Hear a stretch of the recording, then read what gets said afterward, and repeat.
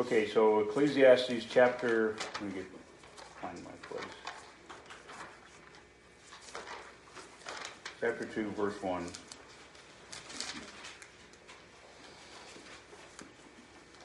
I said in mine heart, go to now, I will prove thee with myrrh, therefore enjoy pleasure, and behold, this also is vanity. I said of laughter, it is mad, and of mirth, what doeth it? I sought in mine heart to give myself unto wine, yet acquainting mine heart with wisdom, and to lay hold on folly, till I might see what was that good for the sons of men, what they should do under the heaven all the days of their life. I made me great works, I builded me houses, I planted me vineyards, I made me gardens and orchards, and I planted trees in them of all kinds of fruits. I made me pools of water, to water therewith the wood that bringeth forth trees. I got me servants and maidens, and have servants born in my house. Also I have great possessions of great and small cattle above all that were in Jerusalem before me. I gathered me also silver and gold, and the peculiar treasures of kings, and that of and of provinces. I got me men to sing, and women singers, and the delights of the sons of men, as musical instruments, and that of all sorts. So I was great, and increased more than all that were before me in Jerusalem. Also my wisdom remained with me, and whatsoever mine eyes desired, I kept not from them. I withheld not my heart from any joy, for my heart rejoiced in all my labor, and this was my portion of all my labor. Then I looked on all the works that my hands had wrought, and on the labor that I had labored to do, and behold, all was vanity and vexation of spirit, and there was no profit under the sun. Lord, let's pray. Father in heaven, Lord, thank you for today. Thank you for the opportunity to come before you, Lord. And as we read this passage, Lord, we were reminded, Lord, that sometimes our physical needs and desires take precedence in our life, and it shouldn't. Lord, we want to remember, Lord, that all of these things that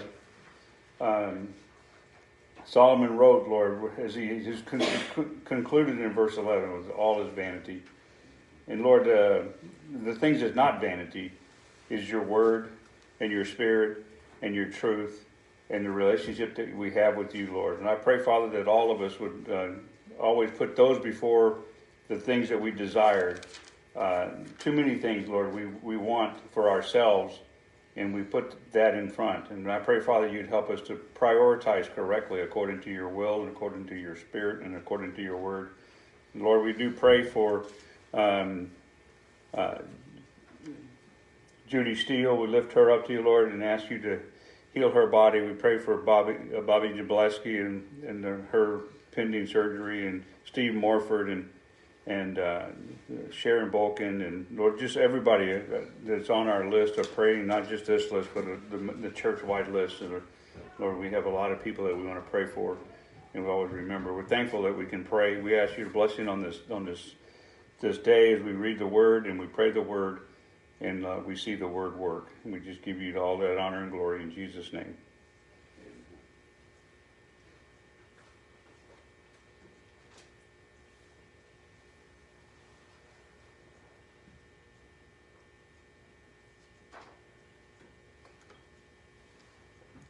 Father, your word shows us from Solomon that wisdom is to fear you, and all the things that we put our hands to that doesn't bring you glory, Lord, is really vanity. And Lord, teach us from your word this morning that we can understand your true wisdom, to apply it to our heart, our mind, our feet, and to do your work. Lord, we do pray for Bob Klein and his health condition, Lord, that you would work through the physicians. We lift him up to you. Lord, I just want to say thank you, Lord, for the things that we struggle with in life, whether they're good or bad. We need to be thankful, Lord, to you, that they're always teaching us something, Lord, but also that we need to, I want to say thank you for the men that, and the women with the infirmities that continue to just come here and worship you, Lord, through other hardships, Lord, that they are an example of who we should be, that they love you no matter what they go through, and no matter what's going on in their lives, Lord, that sometimes we want to go into a battle of bitterness, which is sometimes overlooked by what other people go through, that we should just be thankful that we have the life that we have, or whether it's hard or whether it's not so hard, that it's all for your glory and your honor. And Lord, I just want to pray over marriage conference coming up, Lord, that whoever is there gets what they need in their marriage, Lord, so they can fix the things that need to be fixed. But also pray for the people that are ministering to others, and just taking the time out of their busy schedules to set forth time to go and dive in your word. So Lord, we just thank you and praise you. Lord, I want to pray for our country, for America. I want to pray for the people in Ukraine that break my heart every night in the news. Just watch over all, Lord. Let your sovereignty be known.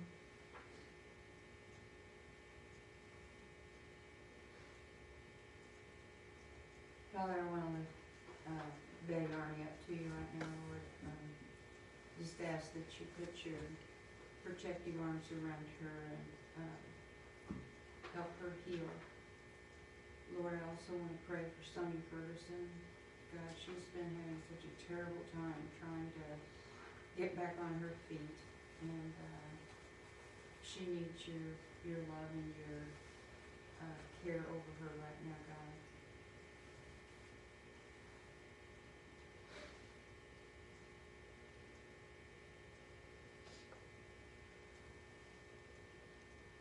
Father in heaven, Lord, as we conclude in prayer, we're just thankful that as we had the privilege of coming before the living God and petitioning, Lord, our heart's needs, Lord, and the wants of all of us, Lord, that others, as we've named, Lord, that we want them to be healed, we want them to be saved, we want them to be restored back to health, Lord, and we just ask all of those things in your Son, Jesus Christ's name. We thank you for it all in His name. Amen. Amen. Real quick, I just realized as I was looking at my notes that on your handout, if you have one, the permanence of preservation is what I have written here, but that was last week. I just didn't edit and update that. It should be the justice of our preservation today. That's what we want to talk about. We're in Psalm chapter 58, so let me turn it over there.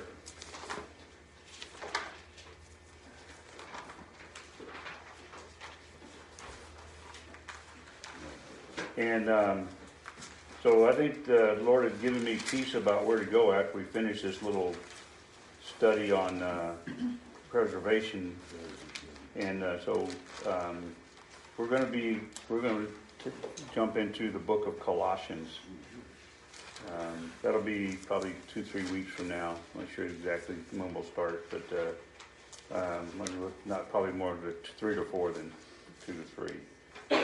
So anyway, just that's kind of where we're going to go. We're going to go to the book of Colossians.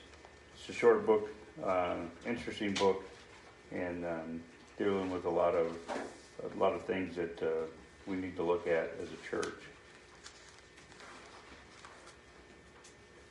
Okay, so Psalm chapter 58, and we'll just as you read the header, that superscript header.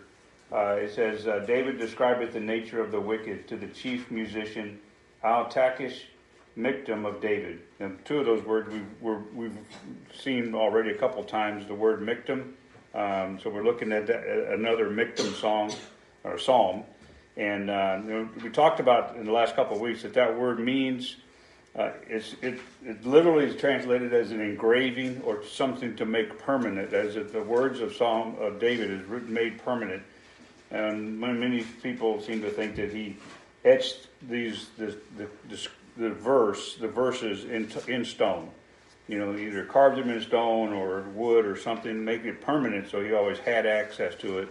And he prayed, these were his prayers. These were his desire to pray and to remember his relationship with God through these psalms that he wrote. So while he's writing something very personal, he wanted this to be a preserved psalm statement from him, but he also wanted us all to have access to it as a reminder of the condition that he found himself in, and many times the condition that we find ourselves in as well. And the commitment as well. So it's his situation and the commitment that God has made. So many times we something happens in our life, and it's really easy to say, why did God let that happen to me? Or what's going on? Or, did he forget me? Or where is God? That kind of stuff. And so this psalm is really one of those to remind David that God's commitment to him is still there. It hasn't gone away. And so for us, it's an amazing thing for Christians. I mean, I understand the world. It's like, always wants to say, well, where's God in all of this? Why is, there's evil in the world. Why, where's God? We're going to talk about that in a series we're going to do on apologetics here in after Vision Conference. That's on a Wednesday night study. But the answer to the question, or the question is always, if there's so much evil in the world, where's God? Why didn't God do something about it? So we'll talk about that among other things as well. But those are challenges, and David wants you to know, God wants you to know in this psalm that his commitment to you has not changed. No matter what's going on in your life, his commitment hasn't changed. So if you think his commitment hasn't changed, really, and this is what I tell myself, and I'm telling you, but I'm telling myself, I have told myself this many times, especially in the last couple of years, God hasn't forgotten about me, and if I think he has, it's my problem. It's me that thinks that. It's not God. I pray every day. You know why? Because God hasn't left me. I have access to the living God, and we should never forget that. And David is trying to make sure you understand the justice in this particular psalm of your preservation. You're just to know you're preserved. You are just. You have the right to know you're preserved, and that's what this is kind of about. So just like in Psalm chapter 57, we see the word al-takish, which is the word, I'm probably not pronouncing it correctly, tashkik, I don't know. Anyway, don't even try. So the word means to destroy not.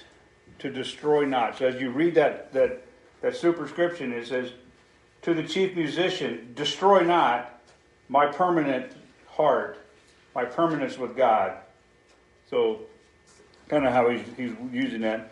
The one thing that we don't see in this psalm, we see in a lot of psalms, but we don't always see them, is what I would say is a historical reference. Remember last week we had a historical reference when David was in the cave, and no, there's no indication that when this psalm was written or what motivated him to write this psalm. And so one thing so we can see that it's not there. But while we can't be sure when he penned this psalm, there are some things that we can be sure of. We can be sure that it speaks out against injustice and wrongdoing. It speaks out against that. Now, some think that David wrote this, they wanted to kind of put it in the historical context. Some people think that he wrote this after becoming king in 2 Samuel, when Saul was killed at the end of 1 Samuel.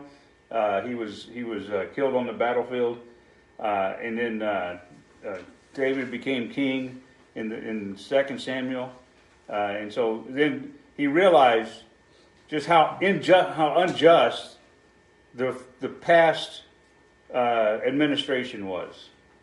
And so think about that. It's like, now you look at our own political system, and by the way, thank you for praying for our country. We need to keep that before us, and the rest of the world.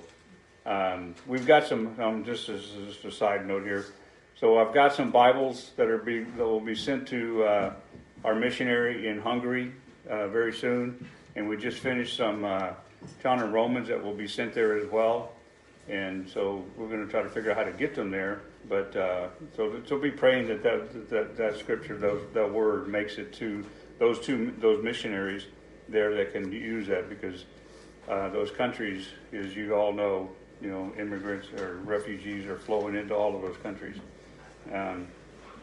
So anyway, I kind of lost my train of thought now. But okay, so as his administration takes over, they come in and they every president, makes changes right away because he finds, I don't like this, I don't like that, this is wrong, this is right, whatever, and he makes a bunch of changes. And that's kind of where David was at. He comes in, he finds out how corrupt and how abusive of the power of being a king it was Saul and his court. And just as an example, just how Saul's injustice would be, if you turn back to 1 Samuel chapter 22, I just want to just look at this. I'm not going to spend a lot of time on it, but 1 Samuel 27, this is how corrupt Saul was. This is a reminder, and this is why some people think that David, when he came into office and became the king, is like, man, I can't believe what they did. I can't believe what Saul what behavior he was. But 1 Samuel chapter 22, starting in verse 13. And I'm just going to read down through verse 18. Well, okay, anyway. 1 Samuel 22, verse 13. And Saul said unto him, let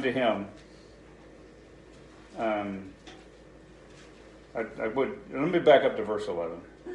Then the king sent to call Ahimelech the priest, the son of Ahitub, and all his father's house, the priest, and all that were in Nob, the city of Nob. And they came, and all of them to the king. And Saul said, Hear now, thou son of Ahitub. And he answered, Here I am, my lord. And Saul said unto him, Why hast thou conspired against me, thou and the son of Jesse, in that thou hast given him bread and a sword, and hast inquired of God for him, and that he should rise against me, to lie in wait as it is this day?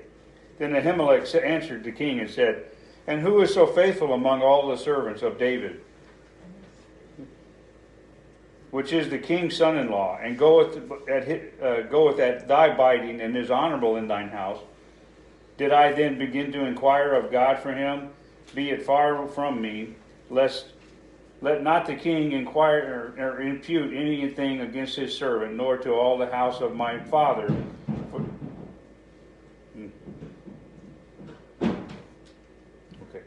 For thy servant knew nothing of all of this, less or more. Basically what's happening here, Saul is chasing David.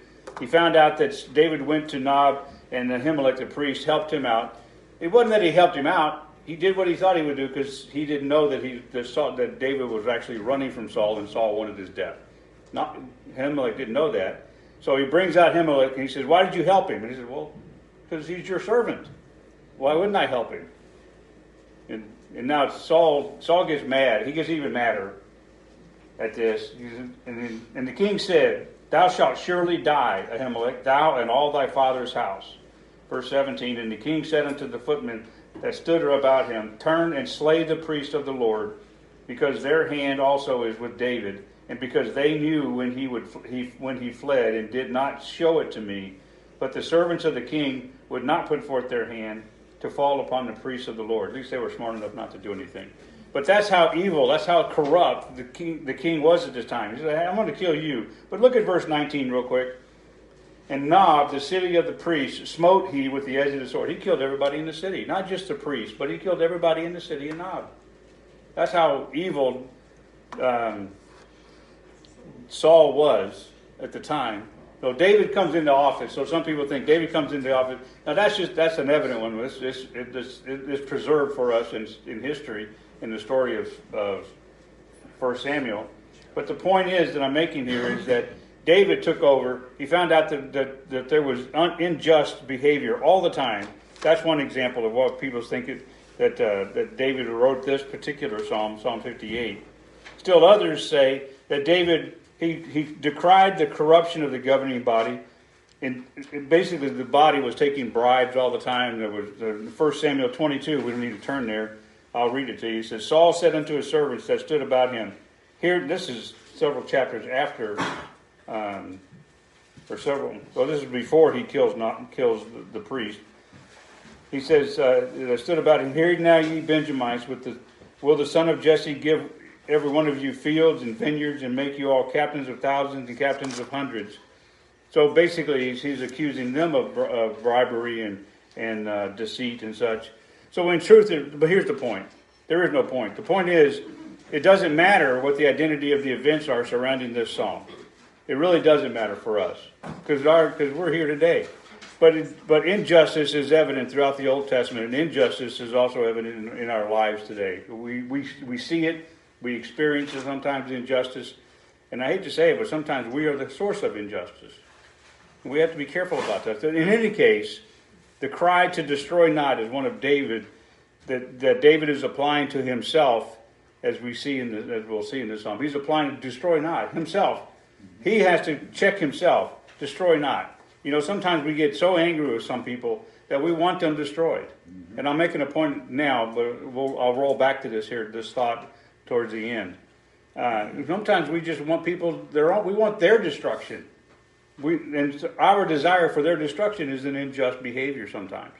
And that's a hard thing for us sometimes because we want vengeance. But who does vengeance belong to, the Bible says? And we have to keep that in mind as well. One final significant observation about this psalm. This is something that's also a little bit different. I'm kind of leading into that. I have led into it. Is the word imprecatory. I think you got a space for there. Yeah, it defines you. So basically, an imprecatory psalm is one that means the word imprecatory or imprecation means to call down or to invoke a curse on your enemy. Basically, when you pray, oh God, just kill them, God. Just destroy them, God. That's an imprecation. That's you desiring that God would strike them dead. Be careful with that. Be really careful with that. I'll tell you why here in a little bit, but maybe you already know. So one final significant observation is an imprecatory. The word means, let me catch up myself with my notes again. So David calls on God to render the injustices performed by the wicked in this chapter and destroy them. But let me give you the caution. Using these kind of prayers today should only be done against your spiritual enemies. Never against your physical enemies. Paul writes in Ephesians chapter 6, verse 12. For we wrestle against what? Not against flesh and blood. We don't wrestle with flesh and blood. We wrestle against principalities, against powers, against the rulers of darkness of this world, against spiritual wickedness in high places. If you're going to pray that God strike down something or someone, that it be a spiritual battle, not, oh God, take out my enemy. Oh God, I want to win first place. Oh God, make all those people lose so I can be first place. Those kind of prayers. Don't do that. Praying imprecations on a human foe is unjustifiable and should not be taken lightly. To ask God to destroy someone is to ask the creator of the universe to unleash his untold spiritual power upon a created being. Think about that. When you say God destroy them, you're literally saying, God, unleash yourself on that person. Destroy him. You're asking God to just cut loose and wipe him out. And that's a very serious thing. Avoid it if you can. Because really, what should we be praying for? Somebody who is our enemy right now? We should be praying for their salvation. Praying for God to turn their heart if they're already saved. If they're already saved, they shouldn't be your enemy anyway. But if they are, pray for them that God would turn their heart back to where it needs to be. So that's kind of an introduction really to this whole thing here. Starting in verse 1. This David writes, Psalm 58. I'm just going to read the first 4 verses. Do you indeed speak righteousness, O congregation? Do you judge uprightly, O ye sons of men? Yea, in heart you work wickedness. Ye weigh the violence of your hands in the earth. The wicked are estranged from the womb. They go astray as soon as they be born, speaking lies. Their poison is like the poison of a serpent. They are like the deaf adder that stoppeth her ear. We'll pause right there. So David is beginning, he's challenging, he's asking kind of a sarcastic kind of a question. When he says that, do you indeed speak righteousness, O congregation? Are you righteous? Do the words that come out of your mouth, church, are they righteous? Well, they should be, but sometimes they're not. And David is challenging the enemy here and saying, do you speak rightly? Do you judge uprightly? And talking about judgment, as a king, obviously Saul was not judging righteously. And so he's questioning that, he's challenging that. So let me just say this. Justice is only justice when actions are compared to God. When you put your actions up against God and they look like God, then you're just. But if your actions don't look like God, then you're not just. You can say you're just all day long, but God knows you're not just, and in your heart you all probably already know you're not just either. We all desire justice. We don't want to be treated unjustly, nor do we want to see justice trampled. But that sometimes happens. At the start of the psalm, David is challenging the unjust nature of our enemy. But before we do, I'm just going to give you a couple of quick things about justice. What does justice look like? So let me give you 3 principles, and there's probably many more you could come up with out of the Scripture. But let me just give you 3 for the sake of this discussion this morning. First, justice speaks righteously. It speaks righteously. According to Psalm chapter 119, verse 160, it says, "Thy word is true from the beginning, and every one of thy righteous judgments endureth forever." So there's a justice, a righteous justice, and it speaks justly. It speaks righteously. 2 Timothy chapter 4, verse 8, Paul writes, "Henceforth there is laid up for me a crown of righteousness, which is the Lord." And notice he says, "the righteous judge." "The righteous judge shall give me at that day, and not to me only, but unto those that love his appearing." So, speak righteously. And not only do you need to speak righteously, basically speaking the word. One of the reasons we pray the word back on Sunday mornings to God and claim his passages is because we're trying to pray righteously. And we should use his word to remind ourselves of that. Number 2 is that we should not be a respecter of persons. In Acts chapter 10, verse 34, Peter opened his mouth and said, "Of a truth I perceive that God is no respecter of persons." Because when Peter was preaching in chapter 10 of Acts to Cornelius, he said, "Wow, God likes the Gentiles too. God cares for the Gentiles too. God saved the Gentiles too." He realized, he's like, so that's got to be right. If God did it, then it's got to be right, and I'm going to do it too. Deuteronomy chapter 16, verse 19 says, "Then thou shalt not wrest judgment. Thou shalt not respect persons, neither take a gift." That would kind of back to the whole thing about bribery and such. "For a gift doth blind the eyes of the wise and pervert the hearts of the righteous." So some people want you to buy your justice, buy your righteousness. Don't let that happen. In fact, reject that. Too many times, pastors of churches have been bought out and turned their righteousness against what really is happening. Not just pastors, though. I say pastors, but let me just say, so do Christians. We allow that our righteousness, our justice, to be bought, and we shouldn't do that. One more verse, James 2:9. "If you have respect to persons, you commit sin, and are convinced of the law as transgressors." And the 3rd thing is that we need to rule, we need to judge, we need to operate in the sight of God, as if we are in the sight of God, because, by the way, you are in the sight of God all the time. You can't go any place where God isn't there. You can't hide from God. God is with you everywhere you go, everything you do. He sees you. 2 Samuel 23, verse 3. "The God of Israel said, the rock of Israel spake to me, he that ruleth over men must be just." I think I had another part of that verse there, but it got deleted. So anyway, okay, that's verses 1 and 2. That's the thrust of where we're going with this. And then in verses 1 and 2, David sees the injustice of the current king and the way he has been treating others and the way that David was being treated as well. And he calls them out. He challenges their opinion of themselves. He challenges the word they speak. He's speaking kind of directly to Saul, but he's really talking to everybody, and we should take heed for what he's saying. So David's challenge is as valid today as it was then. Who do you think are the things that you say just? Are the things you say righteousness? We need to evaluate those kind of things. What do we speak? What about us? What do we speak? Is it righteousness? Is it justice? Can we take a scripture and say, I'm saying it this way because this is what the verse says? What kind of speech do you use? Harsh, soft, gentle, graceful, merciful, mean? Which one? Or comes out? What type of speech comes out of your mouth? What are you saying, both with your words and with your actions? The bottom line question that David is asking is righteousness in your house. Is righteousness there? Genesis chapter 7, verse 1, the Lord said to Noah, "Come thou and all thy house into the ark, for thee have I seen righteousness before me in this generation." The reason that Noah and his family were saved was because they spoke and acted and reflected righteousness. And he says in the second part of verse 1, "Do you judge uprightly?"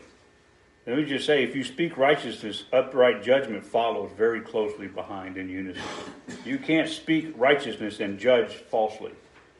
Well, you probably can, but you shouldn't.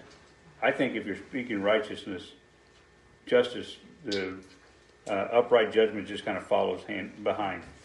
So that's kind of where we're going with this. That's what David is starting off with. Then in verses 2 to 5, he's going to identify the unjust. Now, as I've said before, there's no indication of who specifically David is talking about here, but we know that they meet the criteria of being unjust. When we see, he's defining for us them. So I'm going to read 2 to 5 this time. Starting in verse 2, "Yea, in heart ye work wickedness. Ye weigh the violence of your hands in the earth. The wicked are estranged from the womb. They go astray as soon as they are born, speaking lies. Their poison is like the poison of a serpent. They are like the deaf adder that stoppeth at her ear, which will not hearken to the voice of charmers, charming never so sweetly." So he's identifying them. Verse 2, there's the failure of the unjust. In their heart they work wickedness. Wickedness, we know what the verse says in Jeremiah. I think everybody's familiar. Jeremiah 17, verse 9. The heart is desperately wicked, deceitful above all things, and desperately wicked. Who can know it? That's our heart. We have to change our heart. How do we change our heart? We change our heart by doing and speaking righteousness and judgment. That same concept was quoted nearly quoted by Jesus Christ in Mark chapter 7, verse 21. "From within, out of the heart of men, proceedeth evil thoughts, adulteries, fornications, murders," and so on. So it's our heart. We have to correct our heart. Their failure in their heart has the wrong contents. That's their problem. They had the wrong contents in it, which include deceit and evil thoughts and sin and so forth. You have to put stuff in your heart that is righteousness and judgment to replace all of those evil things in your heart. The only way you can do that is to get with God. And first off, if we're going to pray an imprecatory prayer on anybody, we ought to be ourselves. It ought to be ourselves. God, destroy me in my wickedness and raise me back up in my righteousness that is your Son. That's the kind of place we should go. We should never ask God to destroy somebody else until we are right, until the words that we speak are righteousness and righteous judgment. In verse 3, he goes on. He describes them. He says they are estranged. They go astray. I think everybody's familiar with the word estranged, but just so let me give you a definition. They turn aside and they depart from justice. They turn aside and depart from justice. To go astray, that simply means to wander instead of rest. People that are wandering in their minds and in their hearts about it, and they're not at rest, they're wandering, and they have gone astray. So we need to get ourselves back where we need to be. In verse 4, he says that they are poisoned. Their poison is like the poison of a serpent. Now this poison, this is just having a bad spirit. If you have a bad spirit, you have a poisonous, you infect others with your bad spirit. So he says the idea is that they have closed their ears to the truth. As Paul was talking about Christ, he quoted Christ in Matthew. He quoted Matthew. Let me say this again. Look over in Acts chapter 28. Let's just go there. This is the very end of the book of Acts. Paul's not dead. He's still teaching, still preaching, still training others. Acts chapter 28.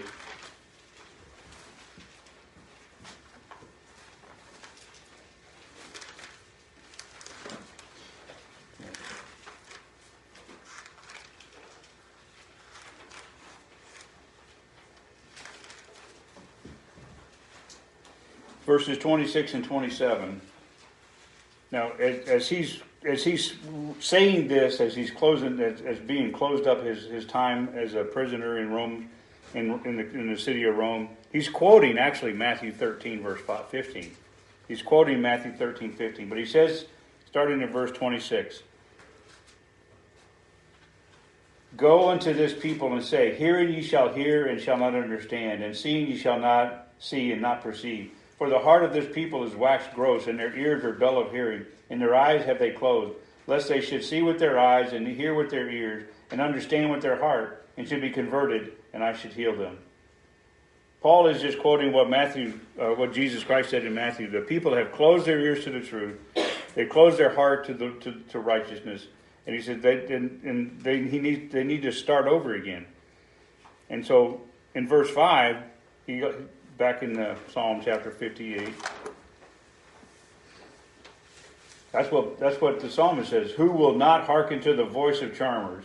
Their ears are closed, charming never so wisely." Their ears are closed, as we see in verse 4, and they cannot hearken or they cannot hear. People. So that we've identified who we're talking about. They are failures of the unjust. They are estranged. They've gone astray. Their ears are stopped. And in verse 5 to 9, David says, "Our God, though, is just in all of this. Our God is just."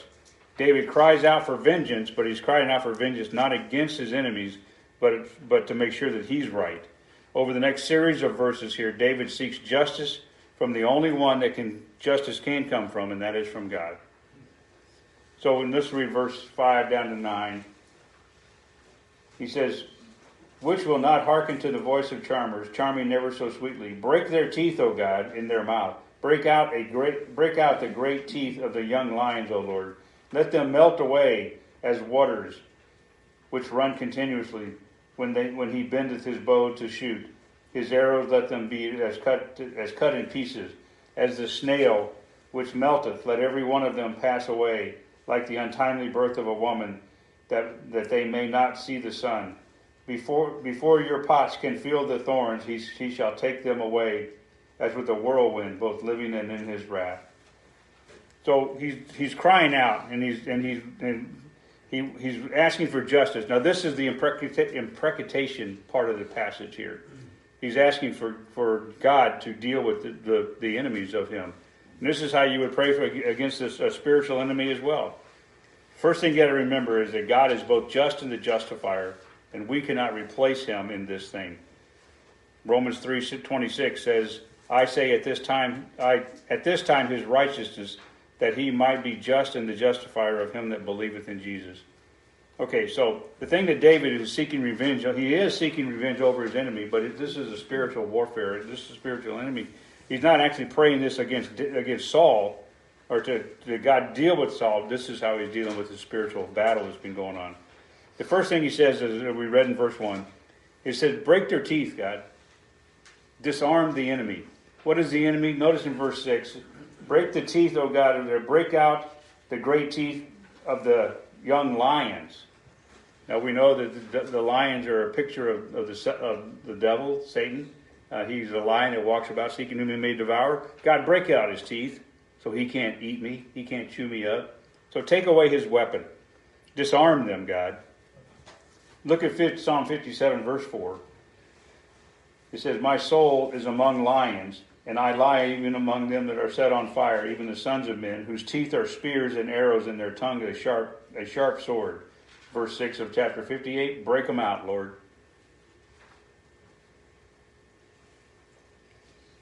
And then he says two things in verse 7. It's interesting. He says, "Let them melt away as waters." He also says at the end of verse 7, "Let them be, when he bendeth his bow, shoot his arrows, let them be cut into pieces." So two things. First he said, melt them away, God. They're despised, they're rejected, they should be dried up, they should be structurally destroyed. To melt them away, no structure in their life, in the enemy's life. And then in the second part is to shred their weapons. That's kind of the thing. So just shred their weapons, destroy their bow. Imagine your enemy preparing to take a shot at you, his spiritual enemy, and the Lord disrupts the function of their bow, rendering it useless. In Psalm chapter 11, verse 2, it says, the wicked bend their bow. They make ready their arrows upon the string, that they may privily shoot at the upright in heart. But David is saying, break their bow. Break it, Lord. Let them be cut into pieces. And then in verse 8, he talks again about verse 8. He says, to let their unjust behavior be stilled. And this chapter, verse 8 is, make sure I'm in the right verse here.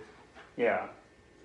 A snail which melteth, let every one of them pass away like the untimely birth of a woman. Two things he gives us here. A little bit kind of a gruesome image about this. But what he's asking God is to let their unjust behavior be stilled. Stop it. To kill their unjust behavior. I don't know how many of you, I know I did when I was a kid, find a snail, get some salt, dump it on the snail, watch it melt. Anybody do that?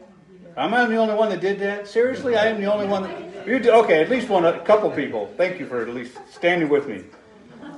The snail killer. I wouldn't eat a snail. People like that stuff, but I just thought it was me and my friends, we would melt snails. I mean, I would try it once, eating a snail. Oh, well, maybe once, but after watching it melt, no, I don't think so. So that's pretty disgusting. But you know what he says here too, the second part of what he says there about, after the snail, is like the untimely birth of a woman. It's a miscarriage. It's a very graphic situation here. The pain dealt to a woman by an untimely birth. That's what he's talking about. It's like, Lord, miscarry their behavior. Miscarry it. Destroy it. So literally, in their spiritual wickedness, their unjust behavior, a plea from David that God would end the injustice of the wicked. That's a prayer that I think we all should pray. God, that the wicked would the unjust would be in their behavior would be ended. And then he shifts gears again in verse 9. And he said, before your pots can feel the thorns. Now what that means is basically the thorns were used as kindling in the fire. They would take the thorns, they would break, because they're just kind of like, what's that tree? I can't remember the tree. Hedge. Hedge trees have thorns on them. Hedge trees burn really hot too. They're great firewood. And so he's saying, hey, before their pots could even feel the heat from the hedge tree, from the thorn tree, have the wind come and blow it out. That's actually what he's saying in verse 9. Before your pots can feel the thorns, he shall take them away with a whirlwind, both living and in his wrath. So just blow them out. Just snuff them out with your breath, God. So David is seeking God to block the unjust from attempting to falsely deal with him by causing their disappearance like dried water, by destroying their weapons, by causing their words to fall to the ground with zero effect, and so on. But let me just also say this. He's not actually asking God to destroy Saul. That's not what he's doing. He's addressing the spiritual wickedness that's in Saul. He's dealing with that. He's trying to correct that. And that's how we should always pray for somebody else. Not that God would destroy them, but that God would destroy the evil that's in them. Because once their evil is gone, they can be restored back to God. If they're Christians already, if they're saved, they can be restored. But if you're praying, God, destroy them, kill them, snuff out their life, that's a rough prayer. But if you say, God, take the evil that's in their heart and wipe it out, that's actually what's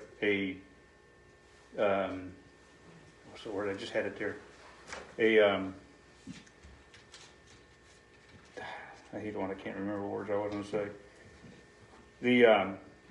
When you pray like that for somebody who is in an evil way, an unjust way, it's actually a prayer of preservation. Let's just go with that.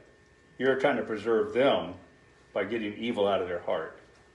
That's how we should pray for ourselves. That's how we should pray for others as well. Let me just say this. David's prayer, this whole passage here, he's not praying against Saul directly, but he is saying, God, take the unjust ability, take away the unjust ability to destroy. Take away their ability to destroy others. Take away their ability to remain intact. Don't let them be a functional, unjust person anymore. That the unjustness that comes out of their life they would like reject it. I can't be unjust anymore. I can't go there anymore. Taking away the unjust ability to use the weapons of warfare. And take away the ability to reproduce themselves so that the evil will be stopped once and for all. And then he closes us up in verses 10 and 11. He closes us up as a victory in justice. Verse 10, the righteous shall rejoice when he seeth the vengeance. He shall wash his feet in the blood of the wicked, so that a man shall say verily, there is a reward for the righteous. Verily, he is a God that judges in the earth. So this is a contrast between the evil who would destroy God's people and the God of the universe saving those who are his. Verse 10 describes for us the victory of God over the enemy.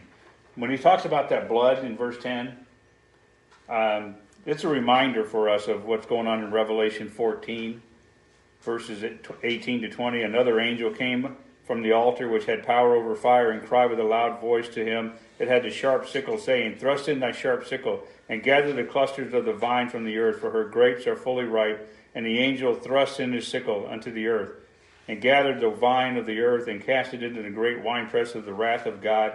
And the winepress was trodden out of the city, and blood came out of the winepress, even unto the horse bridles, by the space of 1,600 furlongs. This rejoicing that he's got in verse 10 is that God is vindicated, and God stands righteous over the whole circumstance of evil, injustice, and unrighteousness. This whole psalm speaks of Christ coming as well, to claim his throne by the destruction of the enemy. This is the spiritual prayer, really, at the end of the day. I wouldn't call it a messianic psalm, but it definitely is a psalm about Christ having victory. And then verse 11, the reward for righteousness is, the reward for you, for me, for all of us, when we're right, you know what, when we live in righteousness, when we speak in righteousness, when righteousness comes out of our mouth and heart and life, this is our reward. Justice by the judgment of God. See, the wicked are condemned, but we can avoid that condemnation. Romans 6:22, but now being made free from sin and become the servants of God, ye have your fruit unto holiness, and the end everlasting life. That is our justice there. We must not lose sight of the truth that the justified are preserved. Romans 5:9, much more than being justified by his blood, we shall be saved from the wrath through him. We do not need to fear judgment of God from this point forward, for we have a just preservation. But we do need to realize that our just preservation has privileges and behaviors that we should fulfill. So let me just wrap this up here and we'll be done. David was well aware of the injustice that he faced almost continually throughout his entire life. David could have taken revenge multiple times. We talked about it last week when he was in the cave and he had the opportunity to kill Saul right then and there. And there was one other, and I can't remember the passage, where David had an opportunity to confront Saul and execute him right then and there. And he didn't. He chose not to. He said, I am a just man, and I will not act improperly in trying to force justice when it's not mine to take anyway. He was also aware that prophetically that God would defend him, and through his judgment, he's not going to make any mistakes. He's not going to do wrong. If he just follows what God is saying, what God is talking about, what God is leading us to do, then we have the preservation. That's our justice in our preservation. So let's pray, and we'll be out of here. Thanks for being here today. Enjoy the sunshine, and spring is just coming around the corner here. Father in heaven, Lord, thank you for everything you do. Thank you for loving us. We praise you for the opportunity, Lord, to be just. Because our preservation is just. And we ask, Father, for you to move in our life and help us to correct ourselves, Lord. When we're not just, Lord, let us know quickly through your Spirit. Convict our hearts, Lord, and help our hearts to be purified. And the things that are in our heart that are wicked and evil and false, Lord, help us to remove those things. Lord, pull them out of us, Lord, and replace them with your word and with the spirit of your word, with grace and with mercy. And we just thank you for all that you do. We praise you for the passage that we studied, Lord, to how we can apply these things in our life, that we might be an example of the believer in word and deed. And we just give you the honor and the praise and the glory in Jesus' name. Amen. Amen. Thanks, Randy. Thank you. Oh.